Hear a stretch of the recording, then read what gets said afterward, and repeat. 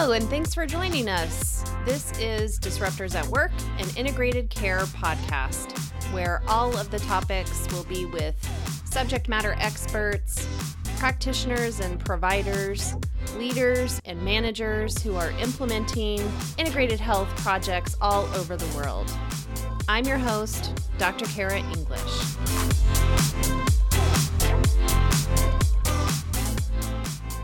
Welcome back to the Disruptors at Work podcast. This is an integrated care podcast produced by Cummings Graduate Institute, and I am the host, Dr. Kara English. I'm the CEO of Cummings Graduate Institute. Today, we will be talking about transgendered health equity. Transgender patients currently encounter multiple barriers to accessing adequate healthcare.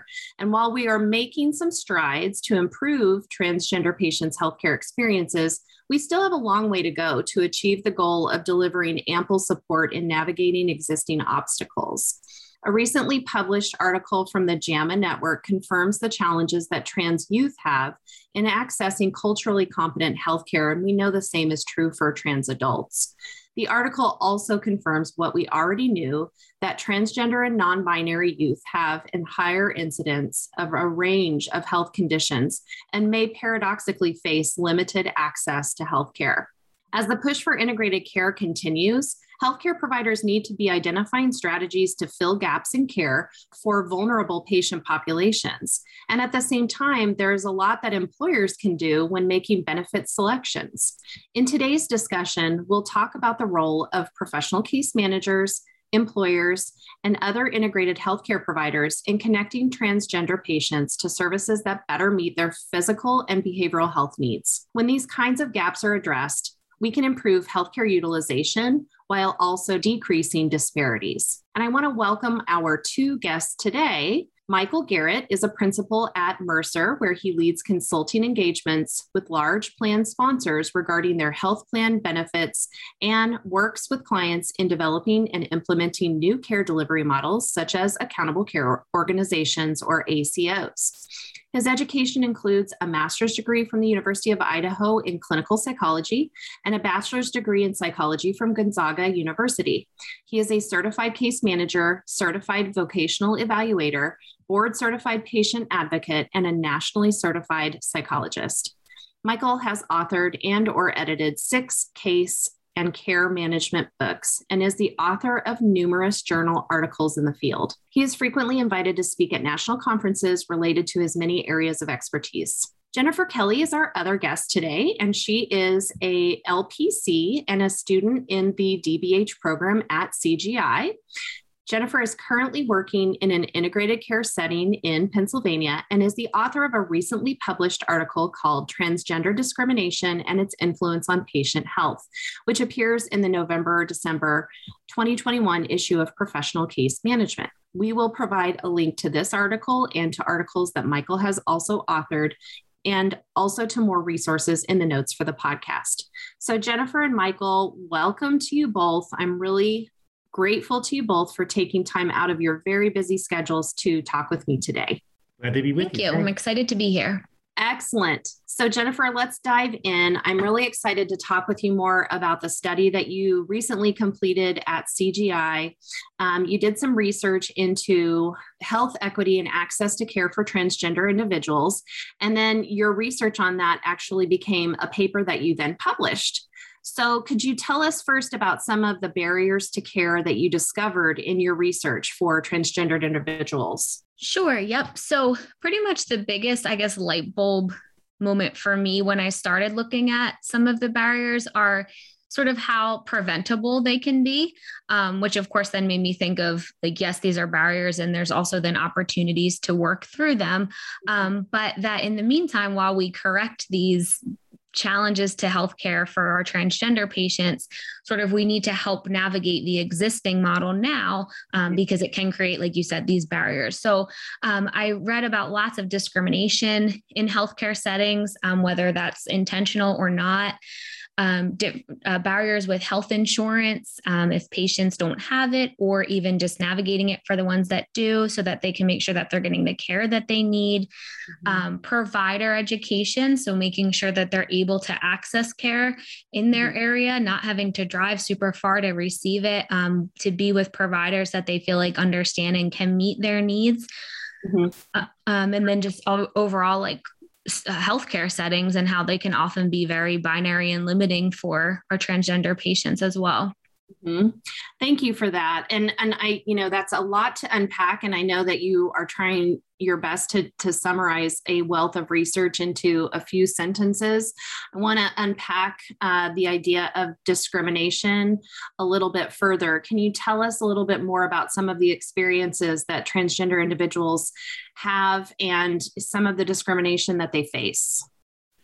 Yep. So in healthcare settings specifically, unfortunately, lots of them are not designed necessarily how I feel anyway they could or should be. So right now, although we're making strides, there's definitely a binary lens to that. So you go into your, even just checking in at your appointment for forms, are there options for patients to check any gender that they feel? Are there gender neutral language, gender neutral spaces, bathrooms? Are the physical environments affirming? If patients don't feel that when they're entering, it's going to be really hard to build that trust and have them come back to get their health needs met. So there's some like environmental discrimination. I would say even sometimes at check-in, like maybe even unintentional discrimination from the language that we're using with patients or how we're approaching maybe disparities or differences that we might see in the patient in front of us versus their chart. And then as well, getting with the providers, are they affirming and are we facing any discrimination in the appointments themselves as well? So Jen, I was just going to add on, I think you make a really good point that when a patient comes in, brick and mortar situation, providers or support staff, making assumptions about someone's gender as they present, as opposed to revealing your own pronoun, asking their gender or their identified pronoun, identified gender, I think also comes to my mind as a way to be more inclusive with transgender patients. So just want to add on to that. Thanks. Yeah, absolutely. Thank you both. And one of the things that, in a birth center, which is my area of practice as a clinician and a doctor of behavioral health, it does seem, as you mentioned, Jen, to be very easily preventable, to do things like open up the option of selecting more than one gender, to provide an option in the electronic health record for gender fluidity, to provide an option to select pronouns from the get-go. Rather than to make any assumptions about the presentation, like you mentioned, Michael. And certainly that is something that we had put into practice, years ago, maybe about 5 years ago. And we might've been a little ahead of the game at that point, I'm not sure. But certainly just ways that clinicians and practice owners can really look at using the low-hanging fruit of making the healthcare environment far less binary in the lens that we use. So I really appreciate those strategies. From a clinical perspective, I have talked with and consulted with some providers who feel afraid to ask patients about gender identity and pronouns for fear primarily that comes from, just not having a large volume of transgender individuals or non-gender binary individuals that they've come into contact with in the clinical practice. And then when a person comes in who does identify as non-gender binary, they often will feel afraid of using, just like they get more anxious around the individual because they are afraid of being offensive. And then that sometimes can, also feel discriminatory to the individual who's coming in for care because They really just want a provider who's going to give them the best care possible and not necessarily have to teach them, about who they are or about trans individuals in general. And that's something, Michael, that I know you've talked with before, that, many people who are trans often are counted upon to teach the providers, and I know a large number of transgendered people, I think it was around 68% of transgender people, especially those of color, report having experienced mistreatment at the hands of a medical provider, including refusal of care and verbal or physical abuse, prior to a recent survey. So I wanted to talk a little bit about that fear, and potentially, the idea that because I am afraid or because I don't have a lot of experience, perhaps you are outside of my scope of care. What do the two of you think about that? So having spoken to case managers, both nationally and regional conferences, they typically come because of that very reason, Dr. English, like they don't know this topic at all. And they want to learn. And they said, gosh, I got this transgender client or patient, and I didn't know what to say, and I didn't know what to do. And I think what that speaks to me about is that we all need to be on our diversity, equity, and inclusion, or DEI journey, and learning about the diverse patient or client population that we're working with, and educating ourselves around that. Most licensed professionals and certified professionals in their code of conduct have anti-discrimination. And I think going beyond that, the other piece for certified case managers, for example, is the concept of advocacy. And if there's any patients that need advocacy, it is transgender patients, and particularly transgender women of color who have the trifecta of transphobia, misogyny, and racism that they're dealing with, and have huge barriers in terms of every healthcare system, criminal justice system, education system. So we really owe it to ourselves and to the patients and clients that we work with to educate ourselves on these concepts, to understand what does transgender mean, how to use the correct pronoun, how to effectively communicate with transgender patients, and really any patient that we're working with. So that's my 2 cents worth. Thank you, Michael. Jen, I'm going to give you a chance to weigh in as well. Yeah, I agree with what Michael said. And I would just add, as we as counselors, providers, like we have some of the hardest conversations with our patients on a day-to-day basis. So we learn, we grow, we figure it out, we do our own research so that patients aren't the ones teaching us. And I think with transgender health, it should be the same. Like we need to do our own education so that we're competent in meeting their needs, but also just making it sort of routine to talk about, like you said at our intro, what are my pronouns, and sharing that and making that part of a routine discussion. So it doesn't become something that we're then only doing with the patients we feel like maybe it's appropriate, so that it doesn't feel as uncomfortable, because we should be able to talk about gender and pronouns with our patients. And the only thing I would add to that is making sure, as you said, Dr. English, sometimes we feel it's out of our scope, but what is that patient actually asking of us? Like, is what they're looking for truly out of our scope, or is that maybe our own anxieties coming up? So I would say just sort of having those conversations and self-reflecting maybe before and after the appointments as well. Mm-hmm. I love that idea, especially if, really trying to boil any of your own anxiety down. Especially when you are, working with a person who really deserves the best of us, being able to identify what it is that we don't know. And instead of, acting from an anxious avoidant, point of view, perhaps owning what we don't know, but also making that commitment in that reflection that we do after the appointment, and hopefully before the appointment as well, to look into the education and resources that we can locate so that we can learn more.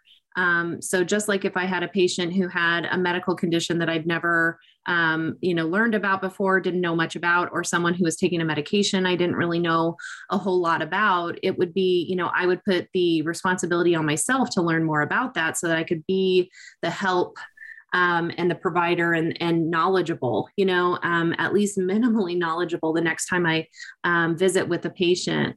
So I appreciate that from both of you. I think there's definitely the individual, clinician level, as well as the systems level of improvements that we can be making. Sometimes people think, well, I'm just one person. What can I really do?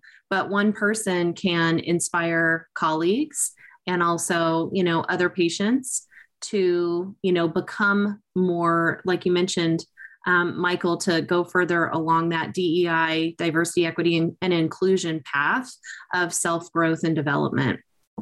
Yeah, and I've seen a meme on social media that says, like it's a resident going through training and says to the lead physician, wonder if I'm not comfortable. What should I do if I'm not comfortable working with LGBTQ patients? And the response is, find a new profession. So I think that's really true. Now, I will caveat this by saying I was in a panel presentation once, and this medical director got up to speak, and he said, I'm an openly gay man, but if I had a patient coming to me that was going through a gender transition, I would not be the right provider. So I think it's also helpful to know what your boundaries might be. And in that situation, I thought that was really great on his part.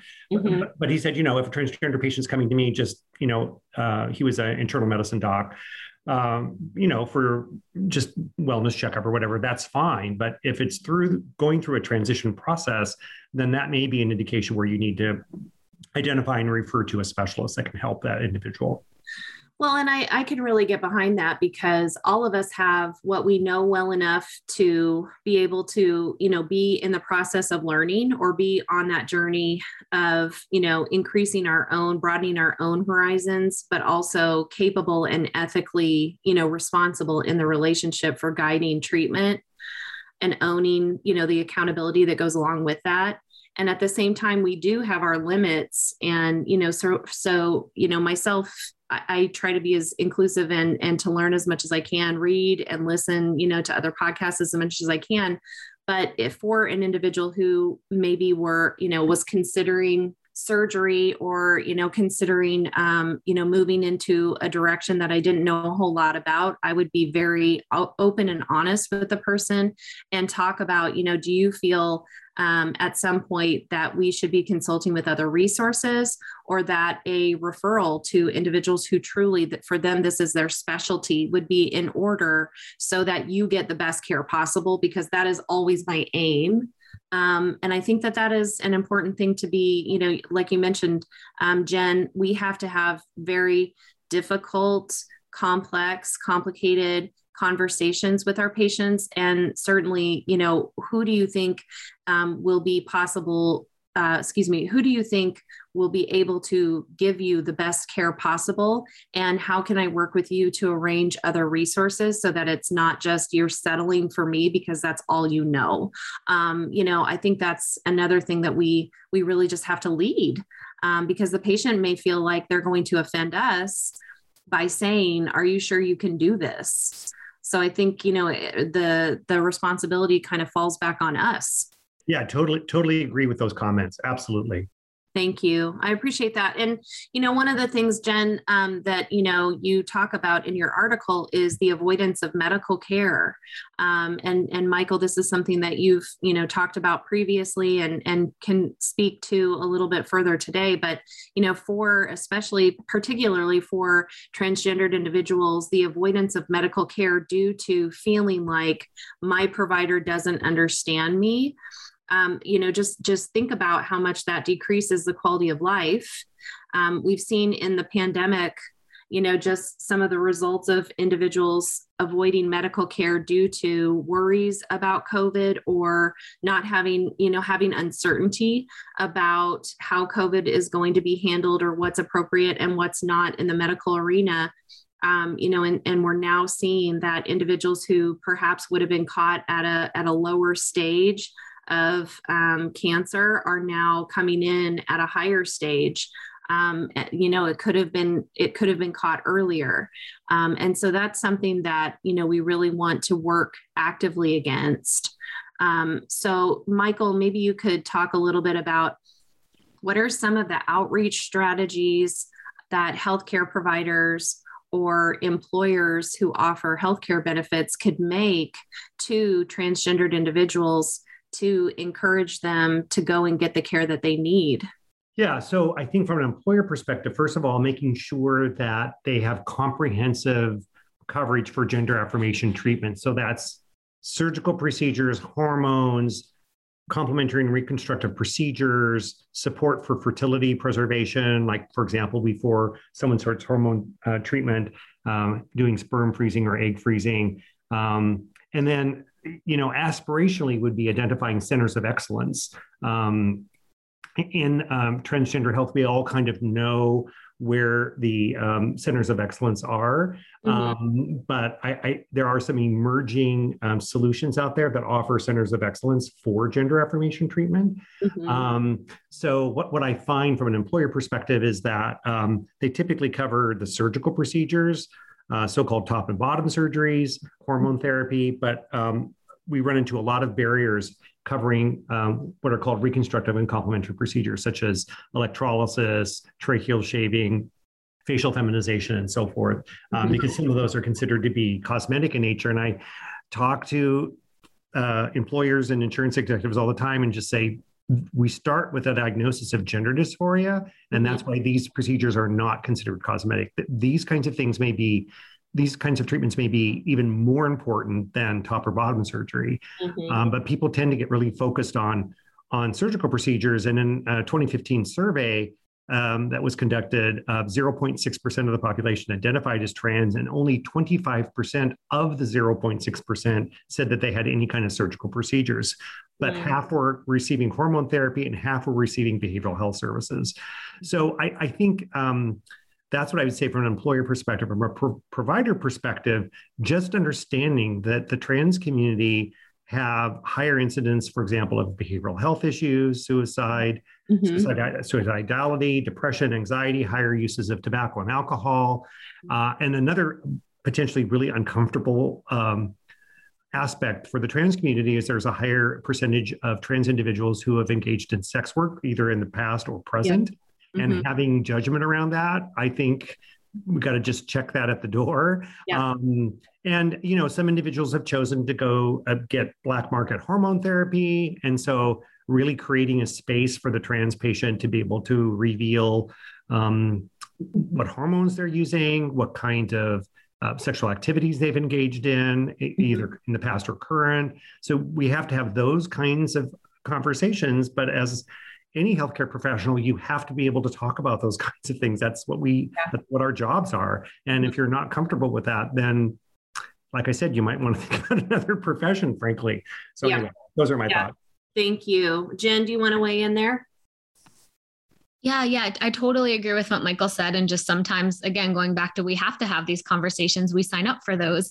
But just remembering too, that this discrimination in healthcare settings really is pervasive.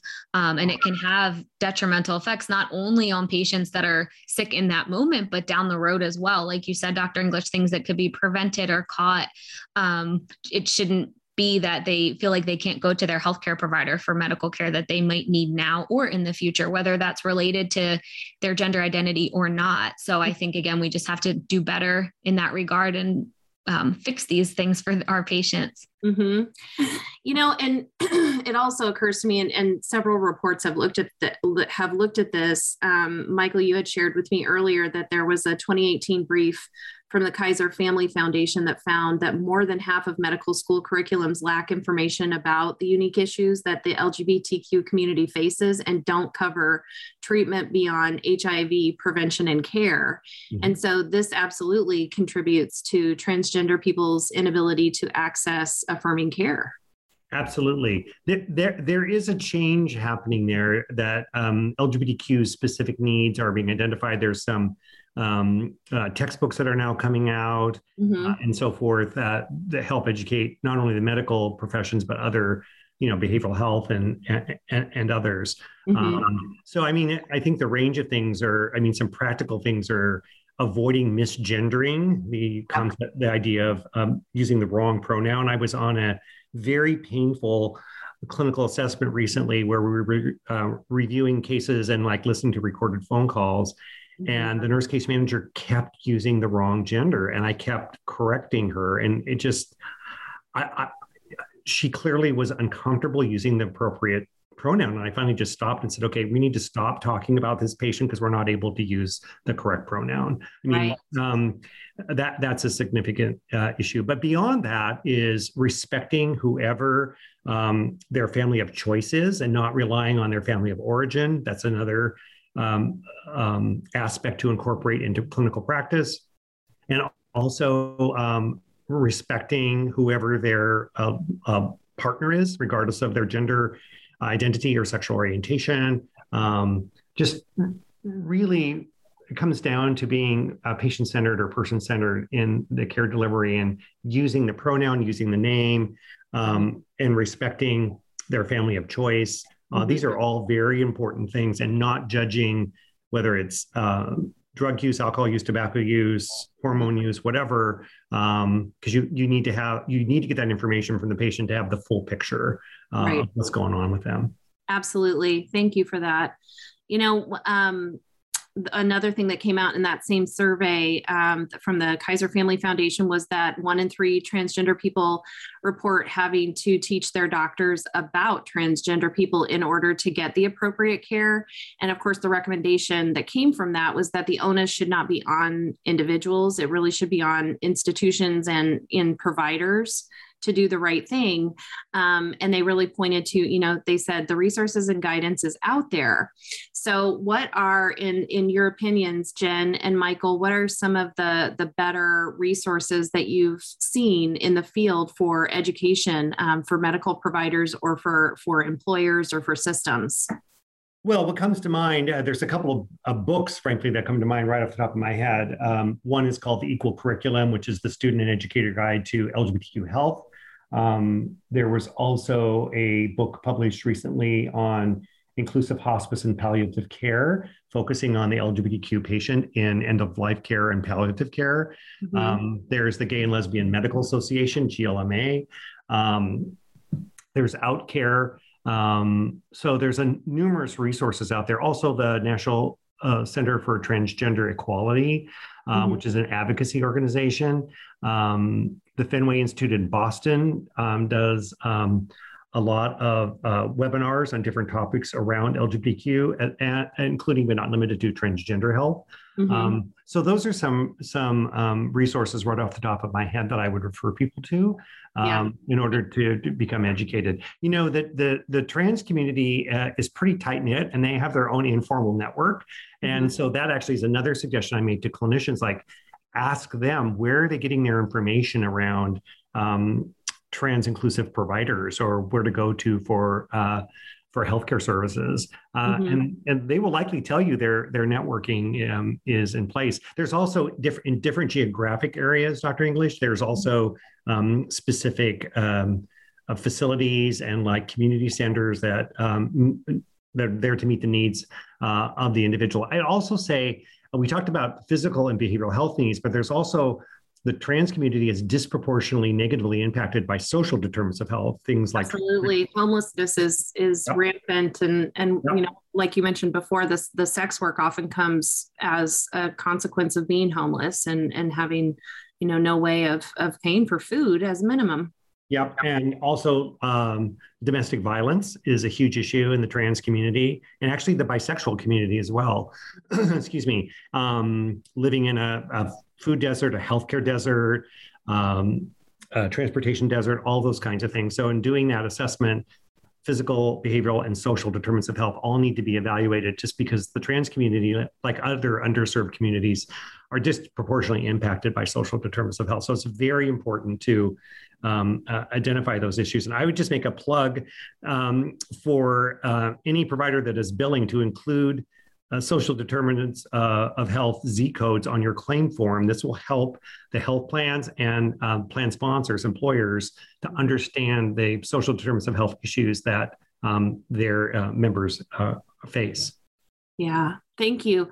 Can you talk a little bit more about the Z codes? I think many of us in integrated care, as doctors of behavioral health, or as case managers or other members of sort of the bridge between the mental health, the case management, and the medical care, are looking at ways to improve electronic medical records and, billing systems so that we have an expanded ability to care for individuals and also get paid so that we can keep our doors open. So can you share a little bit more about your recommendations there for those of us who have the ability to make a difference there? Yeah. So my informal way of talking about Z codes is that they're baby codes or junior codes, and they've been around for social determinants of health now for several years. So that's the good news. And they have things like food issues, transportation issues, housing issues, but they are not required to get your claim paid. And so most providers do not put social determinants of health Z codes into their claim because they're not paid. So I'm working with my friends at insurance carriers to say, hey, why don't you start incenting providers to include social determinants of health Z codes so that it gets into your database, and so that you're at the health plan level, they can also see if they can provide some assistance. I really love that idea, because you're absolutely right in that there were so many times where a Z code would have been appropriate, but I didn't use it because it wasn't directly related to billing. Right. And it may have been noted in the narrative, in the SOAP note, but not as a specific code. Yep. But from a reporting standpoint and from a data analysis standpoint, using those codes is an important way for us to be able to track as an organization what social determinants are being faced, by our primary population. Yep. And then of course, it's incumbent upon the provider to then know, okay, if you've identified a social need, then how do you navigate to those? And there are some free websites out there that you can use. Some provider systems and health plans have licensed community-based organization network, CBO network platforms. So they can put in, like a zip code and what the issue is, and then find the resources to help navigate those individuals to meet those social needs. So yeah, big advocate of Z codes. Is just less than 5%, I think, of claims have them on there. But I think you might start seeing insurance carriers providing incentives to healthcare professionals to include that on their claim form. So it would have to go into your practice management system to the billing. Yeah. Thank you. Jen, hop in here. What do you want to add here? So I would add to Michael's last point, just knowing too about, like, as we think about Z code, so, okay, we identified that as a need, we're putting in the Z code. And then as providers, another step I think we can take is being aware of any local community organizations for these patients, so that we know what they can maybe access that might be free, or that understand sort of some of the disparities or barriers that they're up against, so that they can easily access that on their own or with us if they need help. And I think taking special note if it's an adolescent, because some of the social determinants of health that they face can even be like astronomically difficult, especially like homelessness and some of those things. If they're getting kicked out of their home or they don't have an adult support, what can they access maybe as a minor or a teen that they're not aware of already? So. I love those ideas. It reminds me of a couple of times as I was, working with, and normally in an integrated care environment, you may be, as the doctor of behavioral health or the, behavioral health consultant, you may also serve as the case manager, because not every organization has a case management individual. That role may not exist. Or you may be expected to be, sort of the first touch point for any individuals with mental health or comorbid concerns. And then you may be asked to grow a position or create a position for case management individuals. And one of the things that I regularly do as part of the organization is develop a list of local resources based on the needs of the population. So again, it goes back to Michael, your point about being able to better account for in use of Z codes, the social determinants that the patient population is facing, and then to develop and again to take the onus on to ourselves to develop a list of local resources and then build bridges, make connections with those local resources to make sure their doors are still open. The pandemic had a big effect on a lot of smaller nonprofit organizations or private offices or practices that may no longer be open or may only be providing services, one day a week or, limited scope. So building those bridges, just reaching out, using the phone number that you may have provided to somebody before you give it to them to make sure that there's somebody trustworthy on the other line or on the other end of the line. And that, even things like a website is still functional and is not just sort of a placeholder anymore. But, a couple of things that I created just in our own community here in Phoenix is, I developed a list of local providers, and I tried to look at providers across town who on their website were trans and, LGBTQ affirming. And whose missions really included the ability to provide specialized care for individuals in the LGBTQ community. And that was something that I enjoyed doing primarily because I didn't previously think that there were any individuals out there. But I worked with a referral specialist from the Acadia system, and working with that individual, we were able to reach out to over 225 mental health providers and case managers across the state of Arizona to identify it. And I came up with 3 individuals who really, have it as part of their mission. And so that just goes to show, again, how limited the number of specialty providers are. But at the same time, it was nice to at least have a couple of people that were safe, referrals.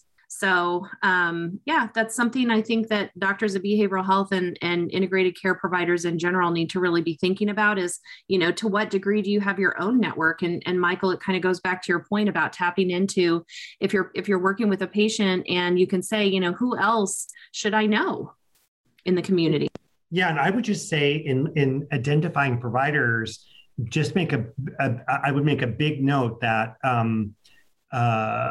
there are very different providers, of course, for different kinds of services, right? So female to male top surgery, female to male bottom surgery, male to female top, male to female bottom. Like you have to kind of catalog them or organize them based on the kind of service that they're getting. And then, of course, behavioral health specialists and others as well. So that's just something to bear in mind when you're working with the trans community. Yeah. Jen, do you want to add anything to that? I would add to just sort of to Michael's point, like, who are these providers? What do they specialize in? And the difference between are we comfortable seeing patients or are we competent seeing patients? Because I know we even talk about that at work a lot. Like some of our clinicians just sort of, again, knowing their own limits. Yes, I'm extremely comfortable with that. I have no reason not to want to see patients who identify as transgender. However, I'm also not super competent in some of the care that they might be coming for. So I think just having those conversations, making those outreach calls before we put in a referral or add that to our list of places to go to, making sure that they're safe and affirming and a truly a good resource. Yeah, absolutely. Great suggestions. I really appreciate that from you both. I want to kind of circle back to some of the, challenges and barriers in the system. So at the system level, Michael, I know, you do a lot of public speaking on this issue. And Jen, I'm wondering too about some of the systemic issues that, maybe need to be addressed at state policy or national policy level. Michael, do you mind speaking about that first? Sure, no problem. So there's a number of things that employers can do and really healthcare organizations can do. So allowing gender non-binary, having a very efficient way to change one's gender and one's name so that that's not, a member abrasion, if you would. Just bear in mind, we're in healthcare, but there's actually 3 aspects of transitioning for a trans individual. One is social, so how they present in the world, how they self-identify when they tell people their identified gender. Another is legal, so changing name, changing gender and so forth. And then last but not least is healthcare. So just bearing in mind that there's different phases that we don't want to over medicalize, right? What a trans individual goes through. Having gender neutral bathrooms, providing training to to not only your healthcare professionals, but also like that front desk person or other non-clinical people in whether it's healthcare or an employer setting.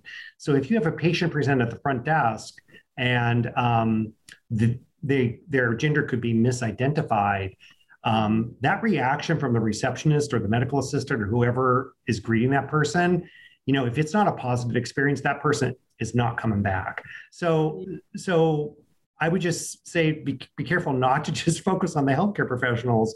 All of the ancillary and support staff that are interacting with either customers or guests or patients really need to have a training, a one-on-one training on LGBTQ and particularly the trans community. So those are some things that come to mind. And as I already mentioned, the comprehensive coverage for gender affirmation treatment.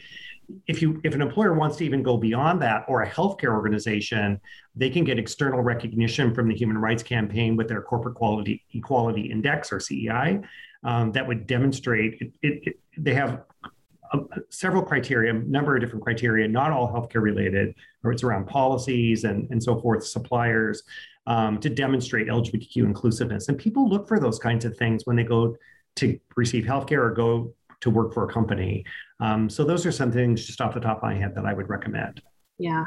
Thank you, Michael. Jen, do you want to go next? Sure. So I agree with Michael. Definitely both public and private health insurance companies helping patients navigate that can be a huge barrier. Also financial barriers. So if there's a financial assistance program or resources, making sure patients are aware of those, trying our best to reduce those barriers where we can, making sure that we're focused on non-discrimination policies and laws in the workplace. And then also like targeting funding towards that to support that so that we have spaces that are affirming. And then also just making sure our support staff, whether they have direct patient contact or indirect patient contact, that they understand affirming healthcare as well. Mm-hmm. So I have a difficult question. And again, we're in the business of having courageous conversations here. But I know this is an issue because I consult with many providers in different states. And I know, many things about healthcare delivery have become very political lately. And, not the least of which is mask wearing or not mask wearing, vaccination or not vaccination. But an additional one is this issue of, if you have staff members who are not comfortable, working with individuals who are LGBTQ, from a legal and ethical standpoint, what recommendations do you have to executive level or, owner level individuals when part or one of your staff members, kind of goes in that direction of, I don't want to do that? Michael, you want to start? Yep. So I caveat that saying I'm not an attorney, and nor do I play one on television. So I want to just start with that. Mm-hmm. I think, first of all, having in your mission or vision or value statement at an organization about being inclusive and being explicit about what that means. So you want to specifically include sexual orientation and gender identity in the list of anti-discrimination in your organization. You might want to emphasize that when someone comes to interview, and you might even want to incorporate reviewing your anti-discrimination, or we can turn that on its head and say LGBTQ inclusiveness when someone goes through orientation. I think having training sessions on these topics, so that individual, you can address the need of lack of knowledge or skills. And then at the end of the day, if it comes down to they just don't want to deal with patients, then I think that could potentially be grounds for termination if they're not willing and able to comply with the code of conduct at your organization, whether it's healthcare or another setting of care. Yeah. Thank you for that, Michael. And Jen, I want to ask you to weigh in here too, but I definitely feel very strongly in agreement with your statement of, bringing up the mission and the values and making sure, it is known right from the start in the hiring process. That diversity, equity, and inclusion is a strong part of the mission of the organization. As an employer myself, and the CEO of Cummings Graduate Institute, we have a lot of focus on diversity, equity, and inclusion across our mission, vision, and values. And we created one of our wonderful team members created a culture deck And it is something that we send out to students when they are in the application process to let them know, what our mission, vision, and values is. And we even go into detail unpacking that, who we are not. And in the interview process, whether you are an incoming student, a faculty member, or a staff member, we share that culture deck and ahead of time. And it is part of the interview process where we talk about, the culture deck. We ask for your reflection on the mission, vision, and values and the culture of CGI just in general. And part of the reason for that is because we're trying to norm from the get-go, our commitment to diversity, equity, inclusion, respect, for persons, just absolutely across the board. So I think that is definitely a strategy that has worked really well for us at CGI. It's not an all encompassing answer because, there are always going to be times where there are going to have to be additional courageous conversations. And sometimes that might relate or result in saying to a person, I think it's time for us to talk about whether or not this is the right fit for you, because, at the end of the day, this is our mission, vision, and values, and we are committed to this. And I understand that, you feel very differently, and there are other places of employment that, might be more suited to your own personal mission, vision, and values. So Jen, I want to ask you to weigh in on that. Yeah, I would add just sort of thinking about, what type of culture do you want to culminate and create and offer to your patients, and being aware if there are these issues popping up, like having these hard conversations with your employers. And, if the issue that you're seeing is due to a lack of education or information, then sure, we need to fix that through offering training or opportunities to learn. And if it's due to, blatant discrimination, we need to fix that too. And to me, that would be something for me that would be unacceptable. So, having that conversation that maybe it's not the best fit for you if that's how you feel, because that's not how we treat our patients here. Mm-hmm. Michael, did you want to add to that as well? Yeah, I almost feel like, if someone's blatantly saying, I don't want to deal with LGBTQ patients, like, I don't know, Dr. English, like it really becomes, if your code of conduct as a licensed or certified professional requires you to be anti-discriminatory, like, should you report that person? I mean, I don't know. That's where my head goes.